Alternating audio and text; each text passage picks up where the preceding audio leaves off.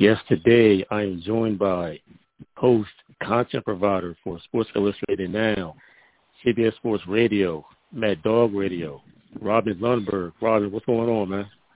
Not much, man. How are you doing? I mean, obviously, all things considered is the way I got to start everything. All things considered, doing pretty well. Right. This is the way to go. It's all like on day-to-day status. Yeah, today pretty good. I mean, relatively speaking, I go outside for a run, not much else. I know, right? I listen to the game a lot, man. It's crazy right now.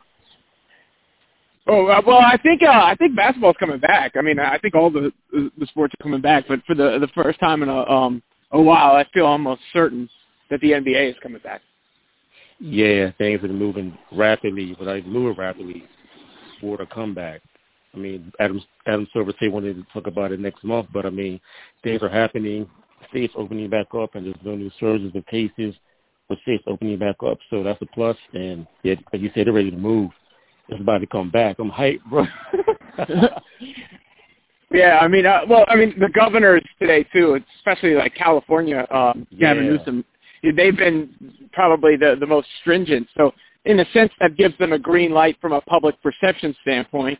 You knew from an economic standpoint they wanted to be back, and the players wanted to be back, including, I bet you no one wants to be back more than LeBron James right now. After the last dance and considering the season he was having, he really wants to be back. Yeah, the Lakers were ahead, full steam ahead, leading the West, right behind the Bucks for the best record in the NBA. So yeah, he definitely wants to finish the season. Yeah, I mean, he would want to finish the season regardless, but all those different factors, being in year 17 too, and again, I think the last dance in a weird way will work as great promo for the NBA season. Yeah, Mike came through in a big way, put NBA on his shoulders again. I love the last dance. I wish they had more episodes. They said it wasn't finished. They rushed it to get it out because of the pandemic, but if they got some episodes they can throw together, I mean, I would watch definitely. Well, yeah, they could do spin-offs or something like that. Yeah. I mean, but definitely, I mean, look, it was a confluence of factors, right? It would have been a big deal regardless because it's Michael Jordan and the Bulls, but when you factor in that sports were stopped, that everybody was trapped inside, and it gave everybody something to watch, something to talk about. Like you said, Air Jordan flew in to save the day. Yes, he did. What's your biggest takeaway from the last dance? I mean, mine, it shows some young people who didn't know Mike's game, his mentality. He gained a lot of people's respect that really didn't pay him any mind besides buying the sneaks all the time. I mean, Mike's will to win was crazy, and he pushed everybody. It was obvious with the version they showed on ESPN where he was cussing out everybody, taking shots at the GM and everything.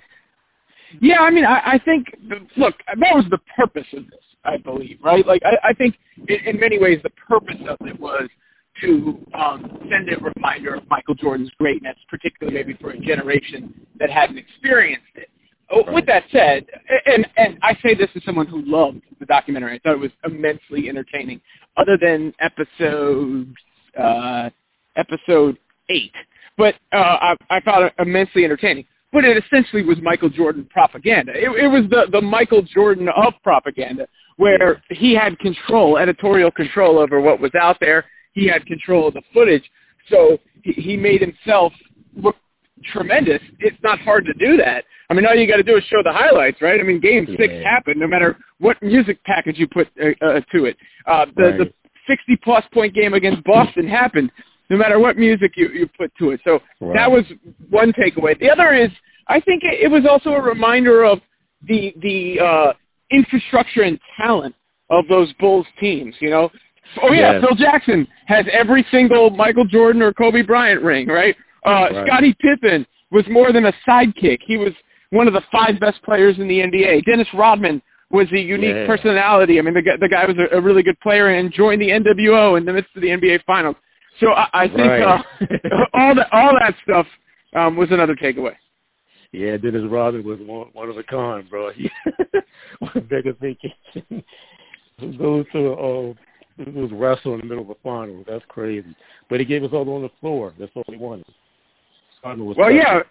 Yeah, I mean, he had a motor. And that's another thing. Michael Jordan had the two best perimeter defenders in the league on his team, right? Which is helpful. Crazy. Yes, he did. Yes, he did. What else was your biggest takeaway from The Last Dance? I mean, the only negative I would say is I thought Jerry Krause was treated a little unfairly, given that, I mean, one, he's dead and can't respond, right? And right. Two, it was another bit of the insight into the Jordan personality where he takes everything as a slight, right? Like no matter how little, no matter how slight it is, he takes it as a slight. And he uses that to manufacture a chip on his shoulder, to create, a desire for a certain outcome. So I understand like the Krause breaking up the Bulls and all that rubbed Jordan the wrong way, and in a way was also a statement that was saying you're not going to win again, you can't win again. So I'm sure Michael Jordan took that personally. At the same time, they sort of made him the villain of the whole thing, and the guy was the GM during both of those runs, right? I mean, every player I just mentioned, Pippen and Rodman and Kukoc and, all on and on down the line are there because of him. He built those teams. So to make it out like he did some horrible job is wrong. Maybe he ended it prematurely. Maybe there was friction, but you can't say the guy didn't do a heck of a job. Yeah, when the first repeat, Paxson was key. The second repeat, Steve Kerr was key. Like you said, he did. He was the mastermind behind those moves. They wouldn't have been there beside Mike if he didn't put them there. So yeah, he does deserve credit. He does. This documentary also showed that the Pistons and Pacers were the team that gave Mike the most problems. It was physical. We all know the bad boy Pistons with the Jordan rules, and the Pacers were just a problem overall. I mean, they were physical. They had the right pieces, and they almost took the Bulls out, but we all know. Well, yeah, I mean, the Pistons got him, right, 3 out of 4 times until he finally got Scottie Pippen. Obviously, he got a little bit more seasoned, Phil Jackson, all that stuff. Every now and again, there's those exception that prove the rule teams in the NBA. The Pacers were close to that. They were almost that if they had won a championship. But really, the examples I think mostly are the Pistons, both then and in the early 2000s. Those Pistons teams where they didn't necessarily have superstars, multiple, but they had top-level players and a bunch of really, really good players. For that latter Pistons team, you had a starting 5 that all could make an all-star case, even if none of them were, like, top of the league level. The first Pistons incarnation, you had Isaiah and Dumars. Obviously Isaiah was one of the top players in the league. Dumars, an all-star level player, but a deep roster beyond that. Pacers fit that bill. The Mavericks of 2011 fit that bill with one superstar and a bunch of really good players at the time. So, those are the kind of teams that LeBron was playing, at times. The other Pacers team with Roy Hibbert and company, Paul George, the Bulls with Derrick Rose and Jimmy Butler, so you get those teams throughout history, but I think the reason those were the toughest ones for Jordan in particular is, as you mentioned, they could really defend well, and it was the prerogative of them to rough them up a little bit and to keep the game tight. So the Bulls' strength was also, in a way, we think of Jordan scoring, but in a sense, the Bulls' strength was also their defense. So they had a chance. They had teams that could go head-to-head with them that way. Right. What's your own way in on the greatest all-time debate? I mean, between LeBron and Michael. I think it's to let each one have their era because, I mean, LeBron is still playing, but he surpassed Michael in some areas because he's played more games than Mike. So of course that's going to happen. But Mike's impact on the game can't be denied. Like he pushed NBA to another level because of his greatness. Like he pushed them to overseas. Like he made NBA as like a big ass entity because of how great he was. So, and a lot of NBA players can't do that. LeBron has done it himself also. But I think Michael is like the first. He's a one-on-one. That's my take on that. Like you can't replace him. Like you can't replace LeBron. Yeah, I mean, I think either answer is correct, right? Like, I'm not going to tell you you're wrong with either answer. I mean, I think not the content of The Last Dance, because I knew the content of The Last Dance. Yeah. So because it's edited and put to music, like I said before, that doesn't change my opinion. Right. I already knew what happened. But the fact that it still resonates to today, you know, that he still resonates as this larger-than-life figure, almost a real-life superhero, and a brand. And we're talking about 1998, which is 2020 now, over 20 years, that generally doesn't happen. With that said, I believe LeBron James is the best basketball player who ever lived. I believe for a couple of reasons. I mean, one, you have to take in circumstance, right? If people go to the finals argument, but is losing before the finals better than losing in the finals? You know, it is also, you just look. Remember when Jordan went to play baseball? The Bulls still won 55 games. They went 7 games with the Knicks in the next round. We're you know, a couple of bounces away from maybe going to the Eastern Conference Finals. When LeBron left Cleveland the first time, they had won 61 games, I believe, the year prior, and the next year they won 19. Next year they won 19. Then he went to Miami. Miami goes to 4 straight finals. Obviously, we know who he teamed up with there. Yeah. He leaves Miami. Their fall-off isn't quite as severe because they have good infrastructure, but they did miss the playoffs the next year. Right. He goes back to Cleveland. They go to 4 straight finals. The last year that he's there, they go to the finals without Kyrie Irving. He was already gone. You know, and with a team of, no disrespect to those guys, but role players. And then he leaves Cleveland again. They go from the finals in a 50-win team to winning 19 again the next season. He goes to Los Angeles. He got hurt that first year, but when he got hurt, they were 4th in the West. And then this year, his first healthy season there in the conference that supposedly was too tough for him, he's number 1. So LeBron, in NBA history, there's been 6 teams that have gone to 4 straight finals. LeBron was on 2 of them. He went to 8 straight by himself. The only team that ever went to 8 straight or more was the Boston Celtics of the 60s. Right. And at that point in time, there were 8 to 12 teams in the entire league. So, I mean, they're 1A and 1B. We'll be arguing this forever until our kids find somebody to throw in the argument. But LeBron James, to me, is a one-man dynasty. But yeah, this debate has been going a long way before the final dance documentary came out. But it's just some people have new fuel to the fire. That's all that's added. They didn't have it before. But yeah, like you said, this debate can go on and on forever, and it's going to. So. Yeah, I think it's definitely the greatest of all time sports debate, or at least it's become it. And to be honest, if anybody was saying they're sick of it, like it's part of what wound up getting us through this quarantine. Yeah. I mean, look, I work in the sports industry, right? Like, I'm trying to come up with stuff every day. The Last Dance was a content fountain, and if we're keeping it a buck, you know, a lot of that was Michael Jordan and the spin-off stuff and the coverage of those teams. Yeah. But a big chunk of it was just, you know, reactivating the LeBron Jordan argument. Yes, it was. So you began your career as an intern at Around the Horn. Tell us about that. That's a great show. So you got to meet Woody Page, the great Woody Page. He's been on here a couple of times. I love talking to Woody Page. Yeah, I did.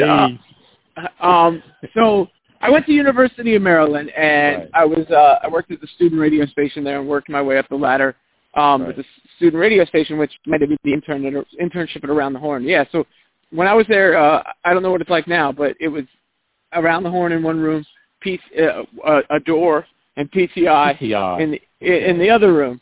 And I was there, you know, working with, you know, Around the Horn had just started. Max Kellerman's still a good friend of mine. He was the host of the show. I was there when Tony Reali did his first show because Max had a doctor's thing or whatever. I don't remember the reason, but, you know, Tony had to step in. You know, so, yeah, that was the springboard for my career. There's been a lot of ups and downs. It's not exactly like a, you know, straight trajectory, but that was a good start, and I think made me a couple of connections. But most importantly, I think it allowed me to think like a programmer. You know, not just like, now I do a little bit of everything, and I have crossed over to the, as they would call it in the business, the talent side of things. I always found that word obnoxious. But at that point in time, because you're putting together a show, what are the topics? Like that sort of thinking was a good springboard for me. Yes. Yeah. Great experience. Great places to get experience from. For sure. You're talking about ESPN. Because of your experience on the Mike and Mike show on Sports Nation, how did that help your career also? Well, I mean, I wouldn't say Sports Nation did anything for my career. I was on it a couple times, Right. Mike and Mike, I got to host. Mike and Mike, I got to host a couple times, but it didn't, necessarily jumpstart my career. I mean, it's a cool thing. I think my time at ESPN, at the beginning was spent in the background and then crossed over to the radio side, but really what it was reps and reps and reps and reps and reps, and I did so much radio. I did so much radio over there that I could do, you could tell me I had to do a 4-hour radio show right now with no prep, no context, and I'd feel totally comfortable. So, it's like being able to parallel park a big car. I feel like I could do that at any given time because of the reps I got at ESPN. And then when, also just the brand power, when you're at ESPN, it legitimizes you. To a certain extent for whatever you might do next. But those are, I think, were my three biggest things I got from ESPN. Like I said, thinking like a programmer, the reps on the radio, and the brand association that comes with ESPN. Yes, I totally agree with you about the reps, because when I first started, I would be so hard on myself when it's like, how you do a show, you go back and listen to it. I could have did this better, could have did this better. I learned to stop beating myself up and just get more reps in, and as time went on, I got better. So that's the biggest thing I take away from getting reps. What advice would you give someone thinking about getting into hosting? You got to find your voice. You got to find your voice. What makes you unique? Why are people going to listen to you and come to you? But also, you got to be prepared for this. It isn't a traditional job, right? Like, we're in the Wild West right now when it comes to the media industry. Who knows what it'll look like a year from now? Who knows what it'll look like 10 years from now? Who knows what it'll look like tomorrow? So you got to be prepared for that. Like, you gotta have a chin. So I think you got to have a voice, and right below that, you got to have a chin. Right. Yeah, as you just said, that's this coronavirus that showed us that. You got to be prepared and be able to adapt at the moment's notice. Because as you know, a lot of people have shifted to social media because all the studios are basically shut down. I mean, so much harder to slowly open back up. But this sets some people aside from people really want it and people that say they want it. So the people that push through this, you can tell they really want what they have a passion for what they do. Yeah, I mean, it's also, it's also shows you the technology nowadays too, though. I mean, a lot of these, again, when I say the business, there's just so many different questions, but I think, and this goes beyond sports, I think people have now seen how remote working can be convenient and just as efficient, depending on what you're doing. And then from the sports industry side of things, I mean, look, this was a potentially cataclysmic event. A lot of people lost their lives, of course. A lot of people lost their jobs. And if sports doesn't come back soon, and now it looks like it will, so that's a huge plus. There were, who knows how many entities would survive it? Like, in a world where there's no football season, I don't know how many of these places, including where I work, don't go out of business, right? Like, so, right. So that's the good news about sports returning for anybody who's in the sports media for sure. But another, reason why I say, job security is not what you get into it for. You get in, and I've experienced, and I say this all honestly because I've experienced the highs, I've experienced the lows, and when you're doing the job and you're in a spot and you feel comfortable, I mean, it's a great, it's a great way to earn a living. Who could argue that? You just got to be prepared for some of the pitfalls as well. Yeah, that's good advice. But definitely good advice. Before the hiatus, there was like a two-man MVP race, LeBron and Giannis. Who was the MVP pick before the hiatus happened? I mean, I think if you heard my LeBron best player ever argument, you kind of know it. To me, LeBron's always the MVP. I think even though I believe he is because he's more important than Giannis, honestly, to me. Because Giannis he's awesome. He's awesome. But I think anybody who has watched LeBron's career and then thinks there's a player that provides more value to a team than he does when he's playing at his best or near his best is lying to themselves. Very true. Very true. he provides more on the floor and off. It's crazy. What was the Rookie of the Year pick? It's got to be Ja Morant now. Ja Morant. I mean, yeah, Zion just didn't have enough time. Very true. Robin, thank you for joining me, man. Thanks a lot for your time. You got it. No worries, man. All right. Talk to you soon. Thanks a lot. All right. Take it easy. Yes, that was Robin Lundberg, host content provider for Sports Illustrated, CBS Sports Radio, and Mad Dog Radio. Talk to you soon.